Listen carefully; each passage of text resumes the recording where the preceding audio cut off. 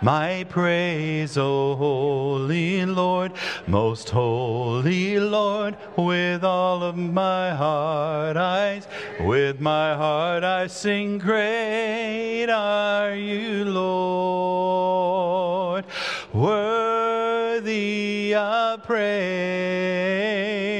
holy and true, great are you, Lord, most holy Lord. Ladies sing. Holy Lord, most holy Lord, you alone are worthy of my praise, O holy Lord, most holy Lord, with my heart I sing, great are you, Lord, worthy of praise, holy and true, great are you, Lord, most holy. With my heart I sing, great are you, Lord, worthy of praise, holy and true, great are you, Lord, most holy Lord.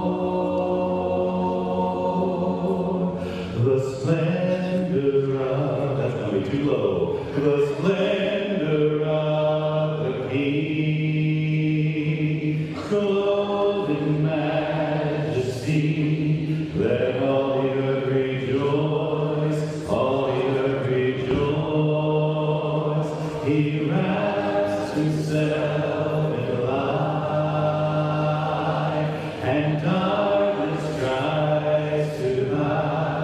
It trembles at his voice, trembles at his voice. How great is our God! Sing me, how great is our God! And go see how great is our God! Chorus again. How great is our God! Sing me, how great is our God! And all will see how great is our God.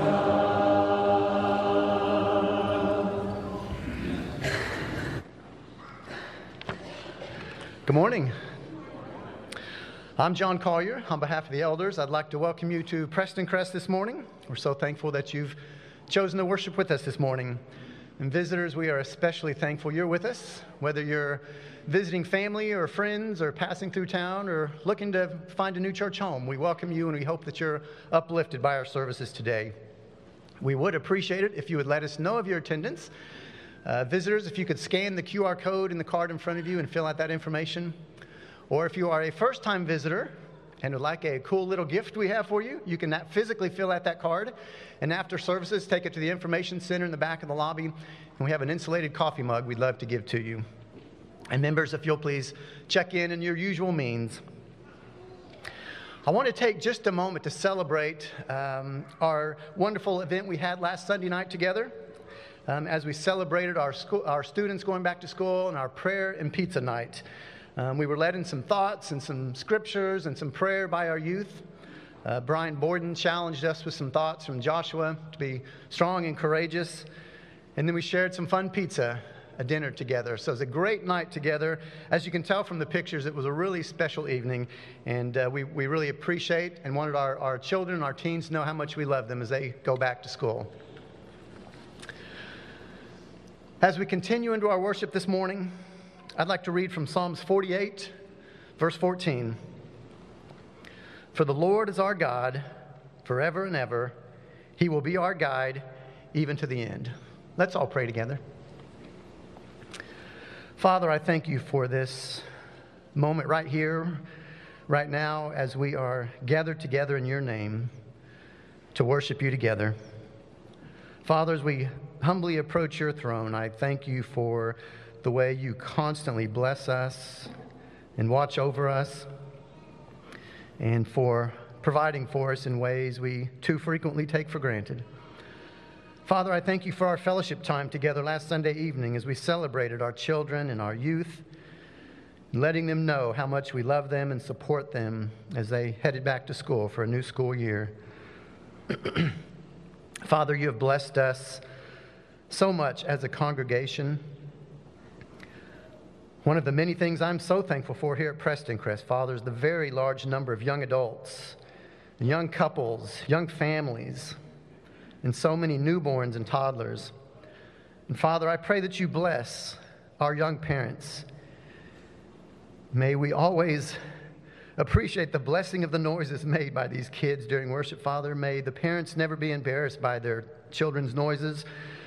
May these little ones, Father, are certainly the future of your kingdom. And we thank you for this blessing here at Preston Crest.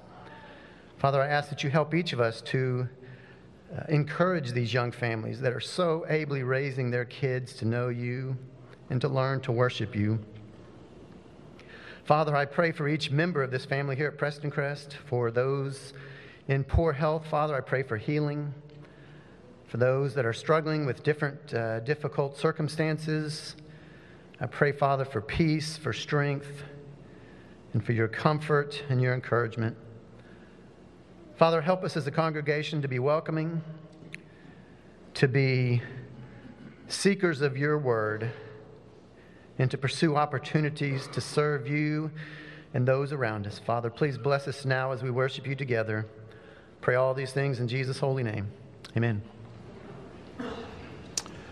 I am a sheep and the Lord is my shepherd, watching over my soul to keep guarding over me ever, watching wherever I go. And when the winds blow, He is my shelter, and when I'm lost and alone, He rescues me. And when the lion comes, He is my victory, constantly watching over me. He is constantly watching over me. And when the winds blow, He is my shelter. And when I'm lost and alone, He rescues me. And when the lion comes, He is my victory, constantly watching over me. He is constantly watching over me. Please stand, church. The Lord's my shepherd, I'll want. He makes me down to lie.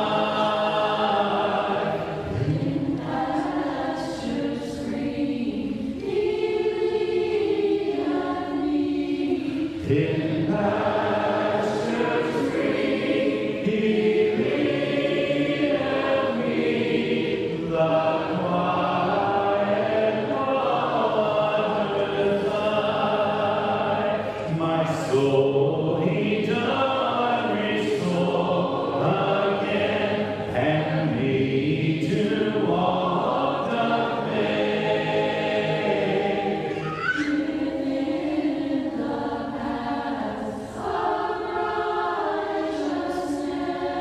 Within the paths of righteousness, He for His own name's sake. Goodness and mercy all my life shall surely follow me.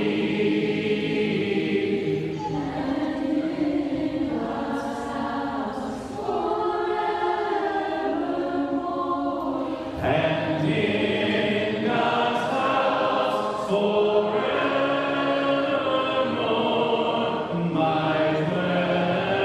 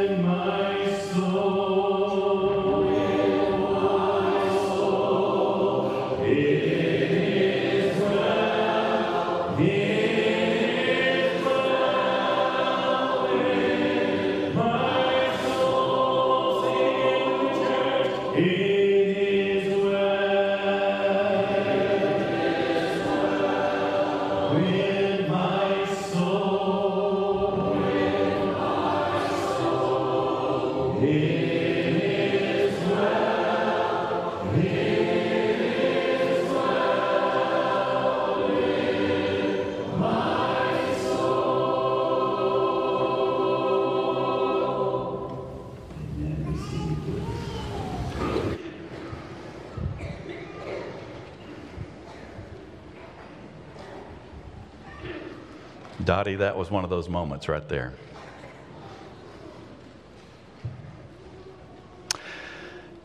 We now enter into our time of communion.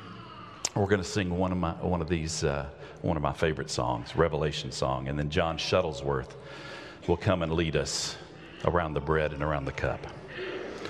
Worthy is the Lamb who was slain. Holy, holy is He. Sing a new song to Him who sits on heaven's mercy seat. Worthy is the Lamb who was slain. Holy, holy is He. Sing a new song to Him who sits on heaven's mercy seat. Holy, holy, holy is the Lord God Almighty, who was and is to come. With all creation I sing.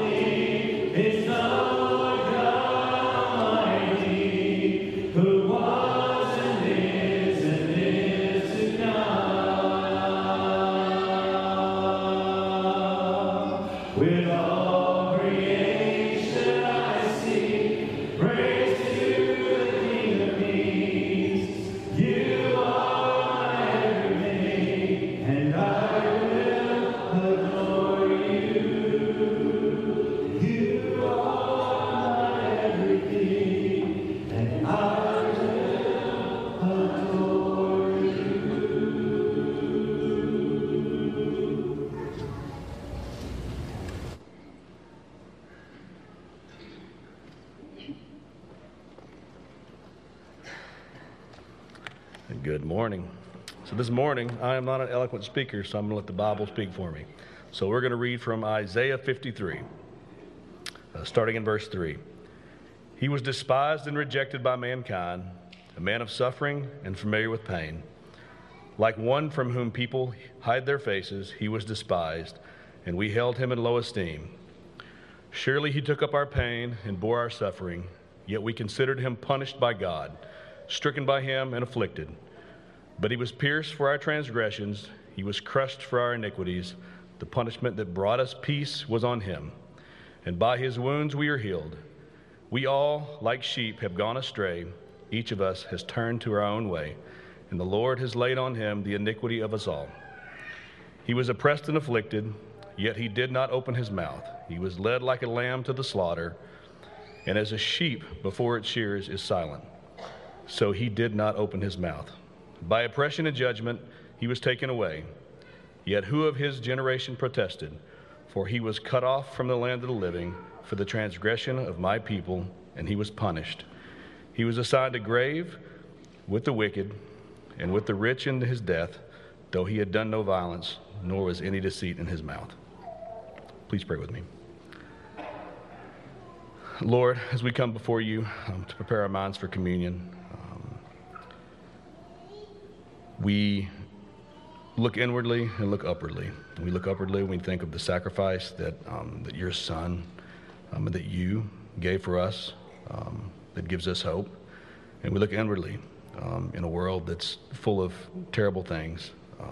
And it's easy to think that we're wonderful and we're great, and there's things that we're not nearly as bad as the world around us. And we just pray that we look inwardly and know that all sin is sin in your eyes, and that we all, with the reason that Jesus died, pray that we can take this bread in that remembrance. In Jesus' name we pray. Amen.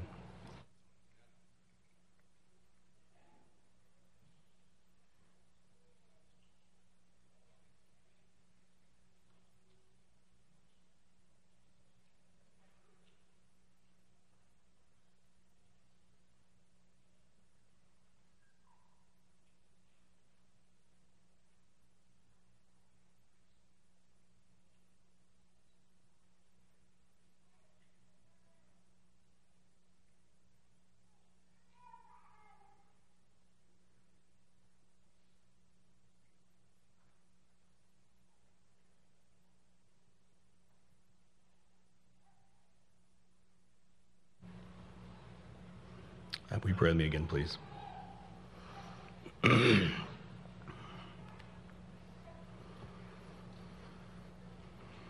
Lord, we pray again as we take this cup, which represents your blood poured out from the cross, and realizing that you were the supreme sacrifice for all of us, for all of the sins we've committed in the past and all the sins we'll commit in the future.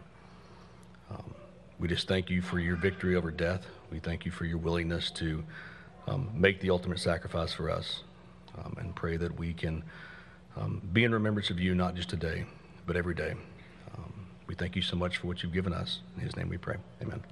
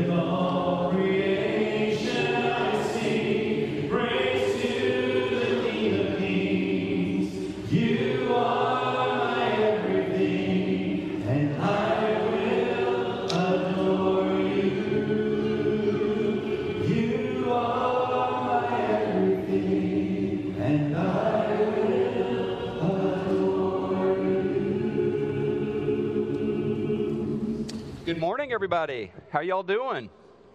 It's good to be here. Good to hear your voices. In case you're wondering why I'm wearing a tie, I don't usually wear a tie. It is my mom's birthday. She's watching from Missouri, so happy birthday, Mom. I think my sister is with her today as well. I heard we've got another special celebration. We got Bob and Delpha Herndon. Is this true, Denise? 67 years? Bob, there you are. 67 years of marriage? Yeah? All right. I love them so much.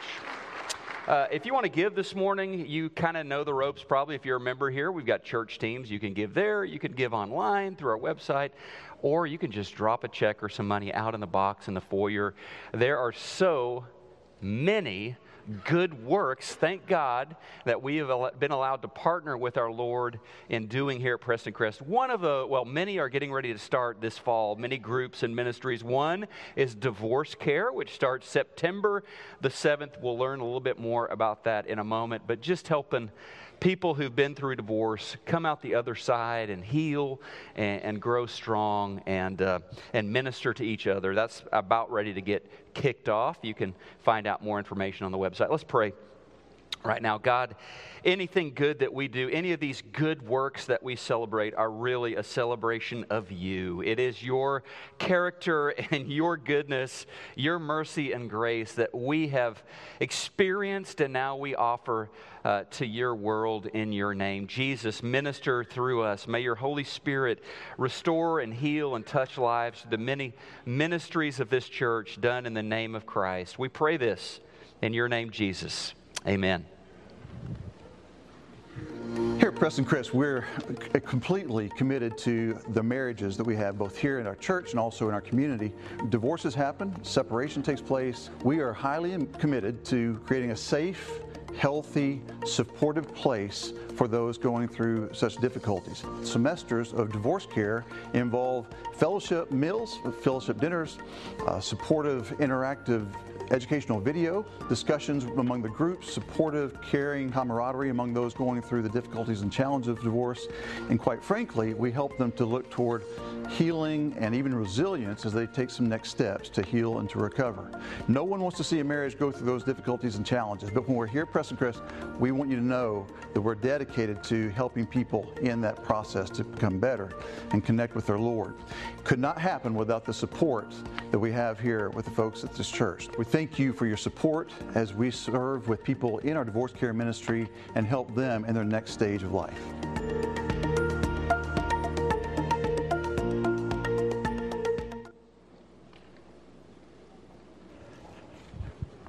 Hey, church, also want to just mention that we are still giving to Ukraine. If you have not or would like to still give to that, you can drop it in the box in the foyer. Just make sure on your check that you write Ukraine.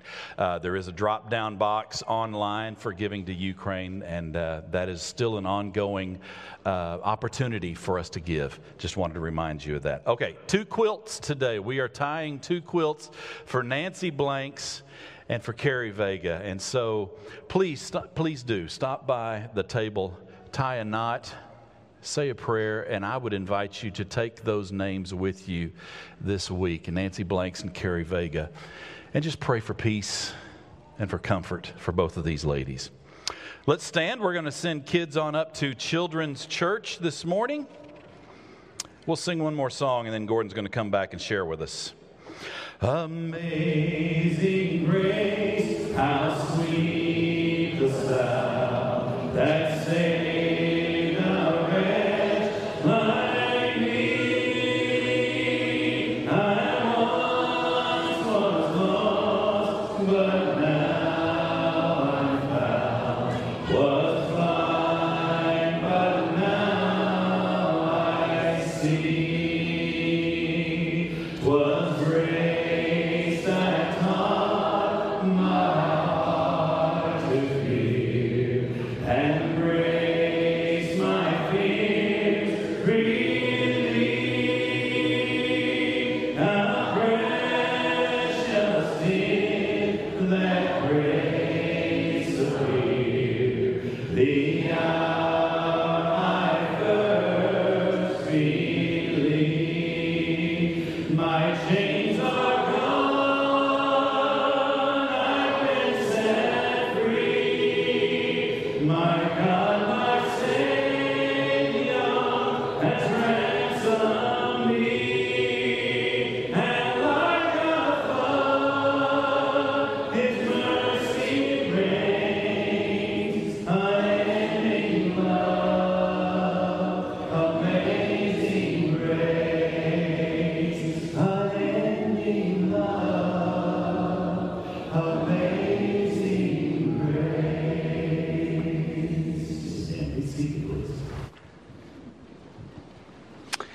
Yeah, I noticed this morning from a poster by the restrooms that way that Come to the Table is getting ready to start, and I'm excited about that ministry as we talk about things getting ready to kick off. Last time we did this, I remember there was a first-time visitor showed up on the day we were doing registrations, signed up. I remember in the church office, we had this conversation. We didn't even know who this person was. We're like, we never heard of this guy. Should be. Anyway, so he got put together with one of those groups that was having dinner and getting to know each other. Now he's a member of the church and actually did the communion thought recently here in first service. And so it is a really good way to belong here and to make new friendships here at Preston Crest. You'll hear more about that in a little bit. We are continuing our study of the Sermon on the Mount, and Jesus has been saying some true things, some good things that we need to hear, and also some hard things. So here we go today. By the way, if you have not been personally hit by what he said about murder and anger and lust and adultery, you're about to get hit this morning, because 100% hit rate on this one. Here we go. Again, you have heard that it was said of old, you shall not swear falsely, but shall perform to the Lord what you have sworn. But I say to you, do not take an oath at all, either by heaven, for it is the throne of God, or by the earth, for it is his footstool, or by Jerusalem, for it is the city of the great king. And do not take an oath by your head, for you cannot make one hair white or black. Let what you say be simply yes or no. Anything more than this comes from evil. So, what we've seen Jesus doing in the Sermon on the Mount so far is consistently raise the bar. Consistently say, I don't want my disciples to just blend in with the world. I don't want you to live mediocre, ordinary, status quo loving lives. I want you to be the people that God has called you to be, and that his Spirit living within you is enabling you to be. And so that's what we've seen throughout this series so far. Our true selves are the selves that are deeply connected to God, those that agree with his agenda and eagerly seek to follow the Lord into this lifestyle as kingdom people. Once upon a time, somewhere in the northeastern United States, it was time for Thanksgiving break at the local university. 3 seniors and 3 freshmen headed to the train station to take the train home. When they got to the ticket windows, each of the 3 freshmen purchased a ticket for the ride home. But among the 3 seniors, only 1 train ticket was purchased. The freshmen asked the seniors, what's going on? How are you guys going to get home with only 1 ticket? The seniors simply replied, watch and learn. Watch and learn. They got on the train, and after the train rolled out of the station, the 3 seniors all went and crammed themselves into one of the tiny bathrooms in the train. When the conductor came by to look at the tickets, he knocked on the bathroom door. The seniors cracked it just a little bit and handed a ticket out. And he handed it back, and they were safe. And the freshmen were like, this is genius. We'll have to try this on the way home. And so a few days later, they all met back at the train station to head back to college. And this time, the 3 freshmen bought 1 ticket for the 3 of them. The 3 seniors bought 0 tickets. And the freshmen said, wait a second. What's going on? And the senior said, watch and learn, watch and learn. They got on the train, both sets, the freshmen in one tiny bathroom and the seniors into a adjacent bathroom, closed the door and prepared for what would come next. The train rolled out of the station. The conductor began making his way through the train cars. One of the seniors slipped quietly out of the bathroom they were in, went across the hall and knocked on the freshman door.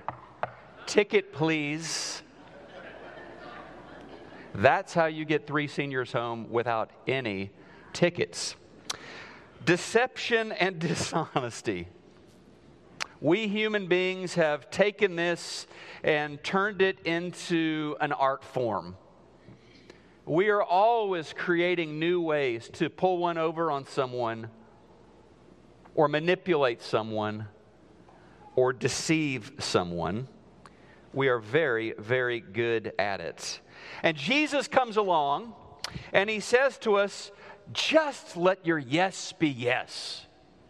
Let your no be no. No flowery oath-taking, no ornamental words, no trickery with your semantics. Just be a truth teller. And he knew then, and the words ring true today, if you are a truth teller, it definitely runs you against the currents of culture. I would ask if there's anyone here this morning who has not told a lie, but I don't want to cause you to lie once again. Everyone has. Actually, some exceptions. We have a few who have never told a lie. They are in the nursery. They have not learned to speak yet. But as soon as they learn the word no, they will very shortly deceive mom and deceive dad.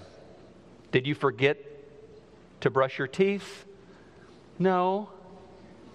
Did you bite sister? No. Quickly, they'll be deceiving as well. Jeremiah 17, verse 9, probably one of the most sobering, bucket of cold waters, yet true passages in the entire Bible. God says to us that the heart is deceitful above all things and desperately sick. The greatest teller of lies in your life is not your social media exposure. It is not whatever fake news or whatever you're watching. It is your own heart, according to Scripture. And it's one of the reasons that we as people are desperately sick, the Lord says. Reminds me of the preacher who told his church one Sunday, hey, next Sunday we're going to talk about truth telling. I want everybody as homework to read Isaiah 67. And when they gathered again the next week, he got up to preach and he said, okay, how many of you read Isaiah 67? Some hands went up and he said, yeah, there is no Isaiah 67. It stops at 66. This is why we need to talk about truth telling and honesty. So the first thing we need to do is unpack what Jesus was saying, what he wasn't saying in these verses from Matthew chapter 5, and then we bring them into our lives. So historically, let's talk about this because it probably got your attention when we were hearing his words this morning. Historically, some interpreters have made this to be a black and white case against swearing an oath. Christians should not put their hand on a Bible and swear an oath in a courtroom. A Christian should not even say, I pledge allegiance to the flag. You should not swear oaths, they have said. Jesus says not to swear an oath. The problem is that interpretation doesn't jibe with much of what we find in the rest of the New Testament, and it does not jibe with the culture and this context which Jesus was addressing either. So let's talk about the rest of the New Testament. How about let's just talk about the Apostle Paul. He wrote a bunch of stuff that's part of our New Testament. The Holy Spirit inspired him to write, and he often used the language of oath-taking in his letters, in his correspondences. Like you've got Romans 1 verse 9. For God is my witness, whom I serve with my spirit in the gospel of his Son, that without ceasing I mention you. From 1 verse 9 to 9 verse 1, Paul said, I am speaking the truth in Christ. I am not lying. My conscience bears witness in the Holy Spirit. It's an oath. Galatians 1 verse 20, in what I am writing to you before God, I do not lie. 2 Corinthians 1:23, I call God to witness against me. It was to spare you that I refrained from coming again to Corinth. And 1 Thessalonians 2:5, for you know we never used flattery. God is our witness. So, given what Jesus said in Matthew chapter 5, and James, his brother, would write in James 5 verse 12, we should not take oaths if we can avoid it. It's not something we should do, but there are rare times, like if you are called to be a witness in a court, there are times you may need to take an oath. Now, if deception has been raised to be an art form, in Jesus' historical context, there were some veritable Van Goghs and Monets in his audience. There were people in Jesus' time who believed that it was possible to paint with your words promises and pledges that were not binding. Okay? And these were some religious leaders, some very biblically literate people that were doing this. They believed that you could kind of create a semantic backdoor with what you said to mislead somebody, to deceive someone, but technically you were not sinning. Okay? Well, so we got the 10 Commandments. You know the 10 Commandments. There's one, obviously. Do not swear. Thou shalt not swear false witness. More important even was the third commandment, which is not to take the Lord's name in vain. You put these two commandments together, you've got this prohibition against using, or misusing better yet, the name of the Lord. So here we go. This is what was going on. This was the palette of paints that these artists were using with their promises and pledges. It was widely held that you could state something, affirm something that you really didn't mean, so long as you weren't invoking the name of God. Once you say, I swear to God, or something equivalent to that, then you would be 100% bound to be telling the truth or fulfill that pledge. If you didn't say that, then you were not bound. That's the group to whom Jesus is speaking. So what did they do? They would craft these elaborate oaths, these phraseology, so that they sounded godly, right? So that they sounded so spiritual. At face value, it was like, definitely this is the truth, right? Definitely this is binding, you know? They would swear on heaven, verse 34, or on God's throne, verse 34, by Jerusalem, verse 35, the city of the great king. Notice they didn't say God's name there. The great king. And so it seemed like they were swearing by God, but technically they weren't. Technically they were swearing by a city or a piece of furniture, a throne. And since God's name wasn't being used, they really were not breaking the commandments of God. Now, you may have already done the math with me here. Year 2020, culturally, for us, folks just skip all of this, artistry, all of this palette of paints of got to avoid misusing God's name, and we're just flat out dishonest. And we flat out use, many people, the name of God in very inappropriate ways. I swear to God, these are the best fajitas I've ever had, Or, oh my God, this is the best book I've read. I mean, a lot of folks have no problems at all today OMGing things, using the name of God in ways that serve them. They don't honor the name of God, they serve them. I'm going to make my point stronger. I'm going to convince you more aggressively by using the name of God for my purposes. So the Lord, what he does in Matthew 5, whether it's 2022 or AD 30, what he does is he gets us back to the heart of the thing, which always in the Sermon on the Mount is about the heart. He says, God's people must be tellers of truth. And that diverges from the broader culture today, and it did then as well. I saw a survey from Notre Dame University recently that says the average American tells, on average, 11 lies per week. So we are not, in our country, a very honest people, right?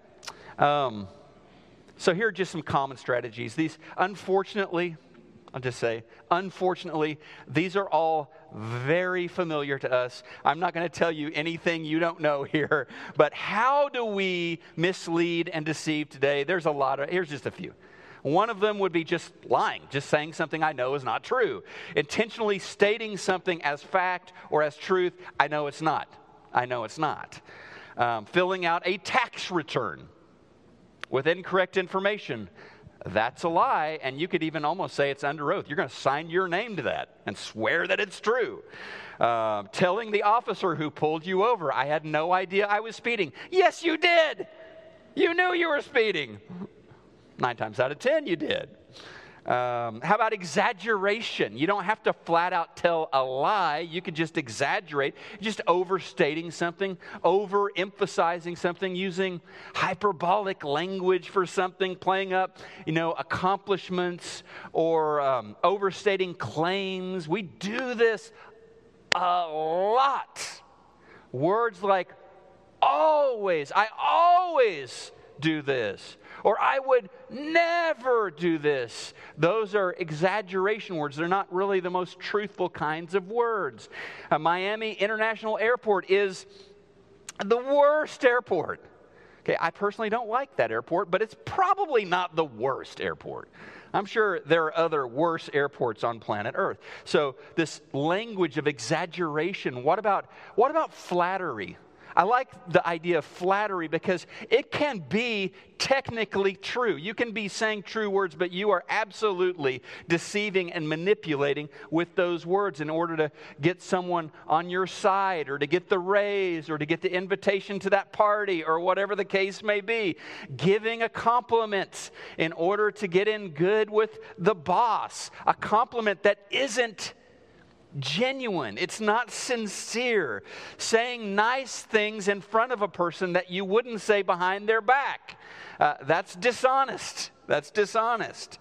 And then how about misleading statements? When I was thinking about this week, I was thinking about all of the contracts that we sign with our credit card companies and airlines and internet providers and cell phone carriers.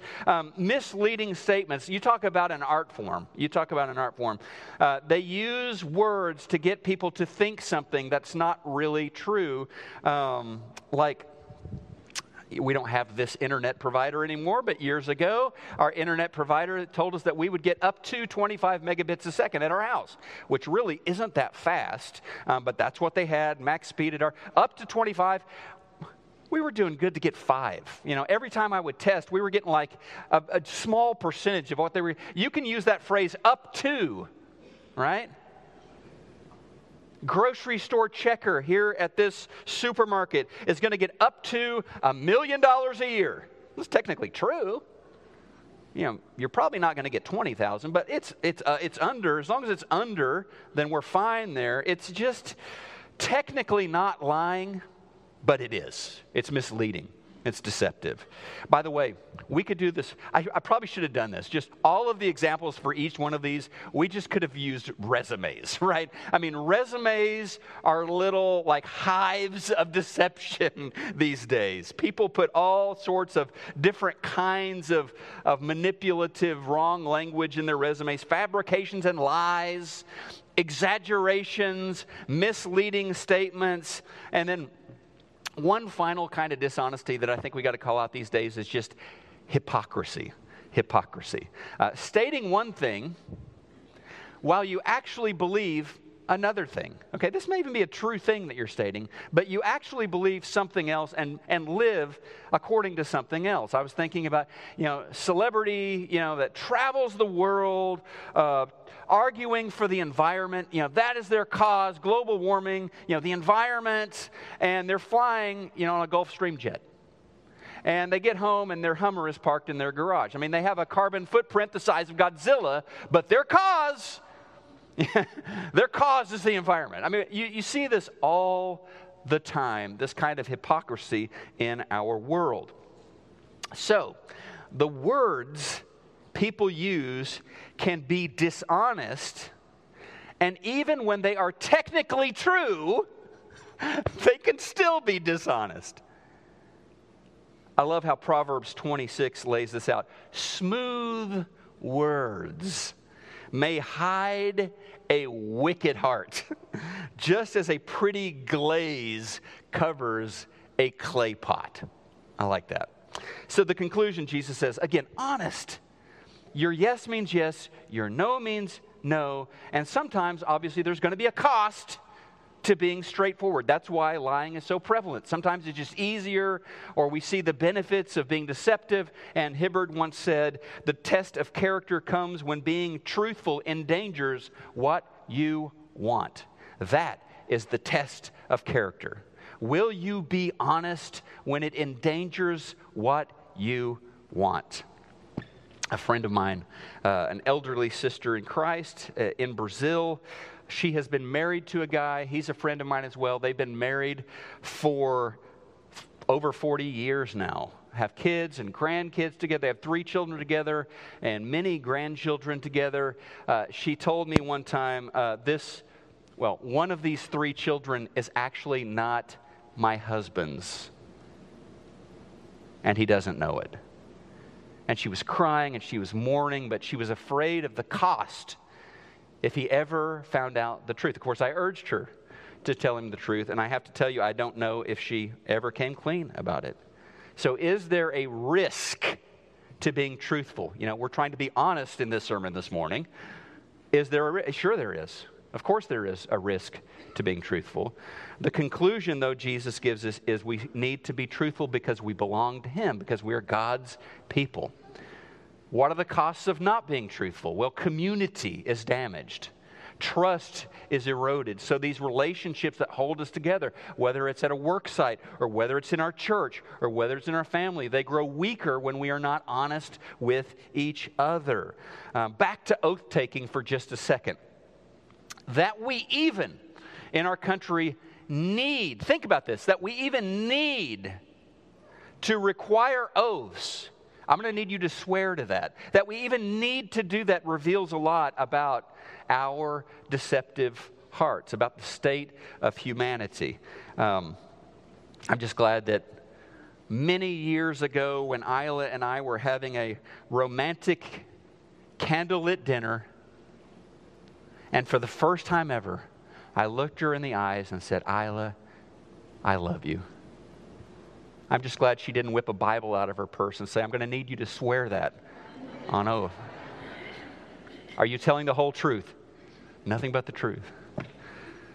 God's people need to be truth tellers, need to be known as truth tellers, because a healthy community depends on it. And more than that, because God is a truth teller. Like Titus talks about that in Titus 1:2. He says, God our Father never lies. Who's your daddy?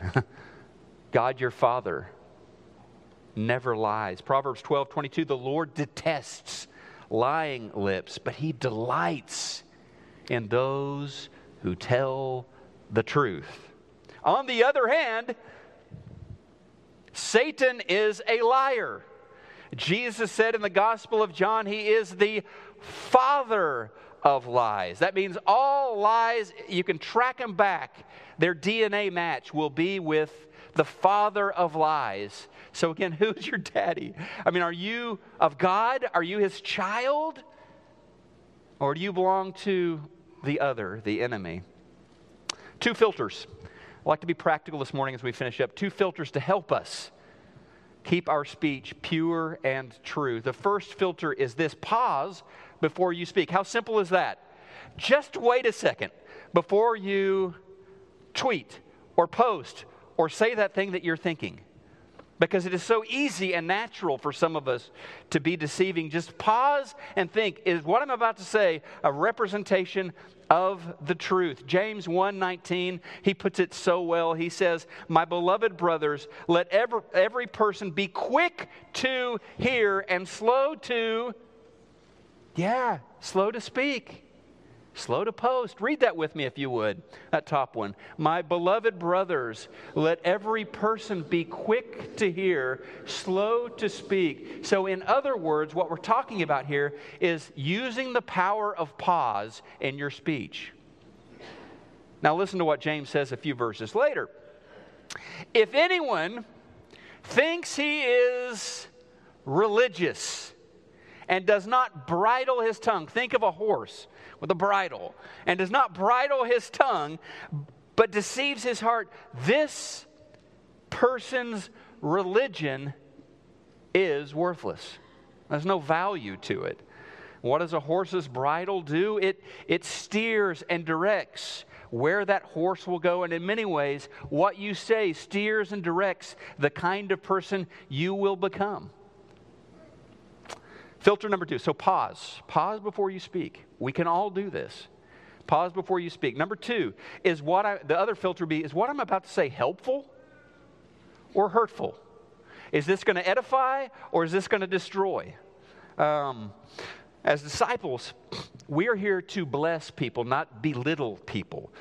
Some folks, I just speak the truth, and they weaponize the truth. They wield it like a sword, pounding on people. Honesty for them is a license to say anything they want to say. The Bible says, not so fast with that. We need to speak the truth, remember this, in love. Ephesians 4:15, we will speak the truth in love, growing in every way more and more like Christ, who is the head of his body, the church. Call this the diplomacy filter. It's thinking about, will these words bless, will they encourage, or will they destroy and tear down? It's not just important what you say, it's also important how you say it. And this takes time and energy, I'm going to confess. We need to pray on this one. Holy Spirit, help us with this. Because we need his help to speak the truth in love. Proverbs would call this speaking a word, chapter 15, in due season. Or I like the word that some of the translations, an apt word. The appropriate word at the appropriate time. So again, is what I am communicating true? And is what I'm communicating for the good? Is it to bless? That's a filter Paul says we should use, speaking the truth in love. And what happens is, over time, I become, he says in 4:15, I become more like Jesus, more like Christ. So, we live in a day and time when we are exposed. We'll finish up here. We are exposed to outlandish, preposterous information all the time. And I think I can safely say, like never before in history. Because we've just got access to fire hydrants of information flowing into our lives every day. Now, what if I told you Jesus made some of the most outlandish claims in history? What if I told you some of the words Jesus said were some of the most preposterous things ever recorded? He publicly stated, I'm going to be murdered, and in 3 days after that, I'll be raised back to life. What an unbelievable claim. What a ridiculous claim at face value. No one in history has ever done that, and you're saying you're going to do that. Now, those claims got a lot less outlandish when 3 days after his very public crucifixion, he walked out of a tomb. Only thing left, grave clothes back in the tomb. They got even less outlandish when over 500 witnesses attested to having seen and spoken with Jesus after his death burial, and resurrection. Some recorded having breakfast with him, sharing a meal with him, receiving teaching from him. Here's what's interesting, I think, as we finish up. Everyone pretty much universally believes Jesus was a really good guy. I mean, Jesus was, most people would, almost everyone agrees, one of the greatest moral teachers, ethics teachers in the history of mankind. And yet, some of them don't believe the resurrection happened. Like, how can someone believe Jesus was a great moral teacher and one of history's greatest liars? Well, great moral teachers don't lie to their best friends. Jesus was telling the truth. He died for our sins. He was raised from death to life to promise us life everlasting. And this morning, maybe that's a promise you need to hang on to. You can trust Jesus. He always tells the truth.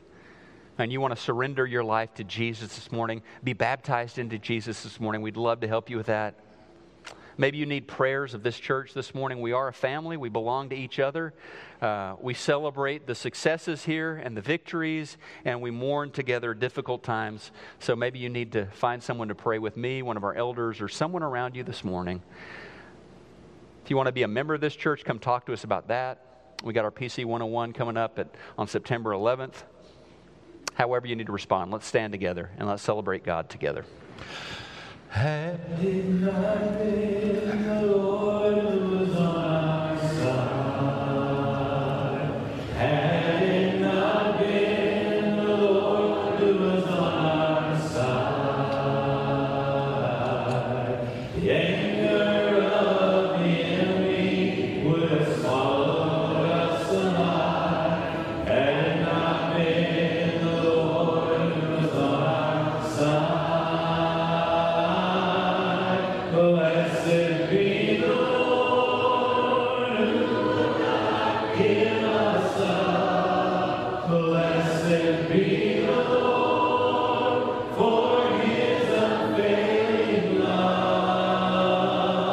The snare is broken and we have escaped.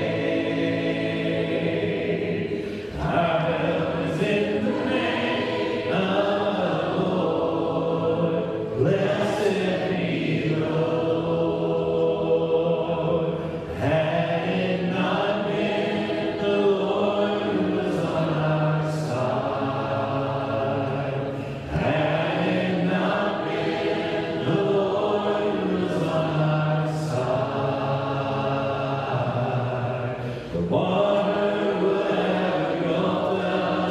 we would have surely died had it not been the Lord who was on our side. Blessed be the Lord who will not give us up. Blessed be the Lord for his unfailing love. The snare is broken and we have escaped. Our help is in the name of the Lord. Blessed be the Lord. Please be seated.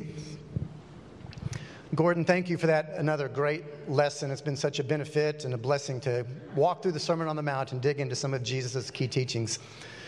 Visitors, again, we are especially thankful for your presence here this morning. If you're interested in placing membership, on the back of the bulletin this morning, there's several ways that you can do that very easily, and we'd love to have you join our family here at Preston Crest. And remember our worship time tonight at 6 o'clock. We'll again be continuing our series from Ephesians entitled The Church's DNA. Our numbers have been increasing throughout the summer, and as we get into the fall, we're looking forward to even larger crowds. We come knowing that you will hear an outstanding lesson from God's Word. And finally, as you've already heard Gordon give a preview to, the elders would like to invite you into one of our favorite ministries, Come to the Table. It was once said, that when someone comes into your home and sits at your table and breaks bread with you, your relationship is forever changed. In this vein, Come to the Table is designed to give our adult members a chance to get to know each other even better. Participants will be placed into multi-generational groups, each with a Preston Crest elder and his wife. These groups of 8 will meet together for meals once a month for 4 months. That's September through December, rotating in each other's homes to share a meal. So this commitment is to meet once a month for meals with your group and to host one of those months. Absolutely anyone and everyone is welcome to sign up. We'd love to have everyone sign up, but new members, people that have not been at Preston Crest long, or if you've not participated in this before, we would especially encourage you to sign up to participate. And single adults, you can sign up either individually or with a friend if you prefer. So if you are interested, sign-ups can be done using either the QR code there on the front page of the bulletin. There's a sign-up sheet on the visitor center back in the lobby, or you can call the church office this week. But sign-ups are 1 week only, so today through next Sunday. So if you are interested, please sign up and be sure to grab your place at the table. Please stand at this time as we finish our service. As we close out our service this morning, let's all read together Ephesians 4:15. Speaking the truth in love, we are to grow up in every way into Him who is the head, into Christ. And the church said,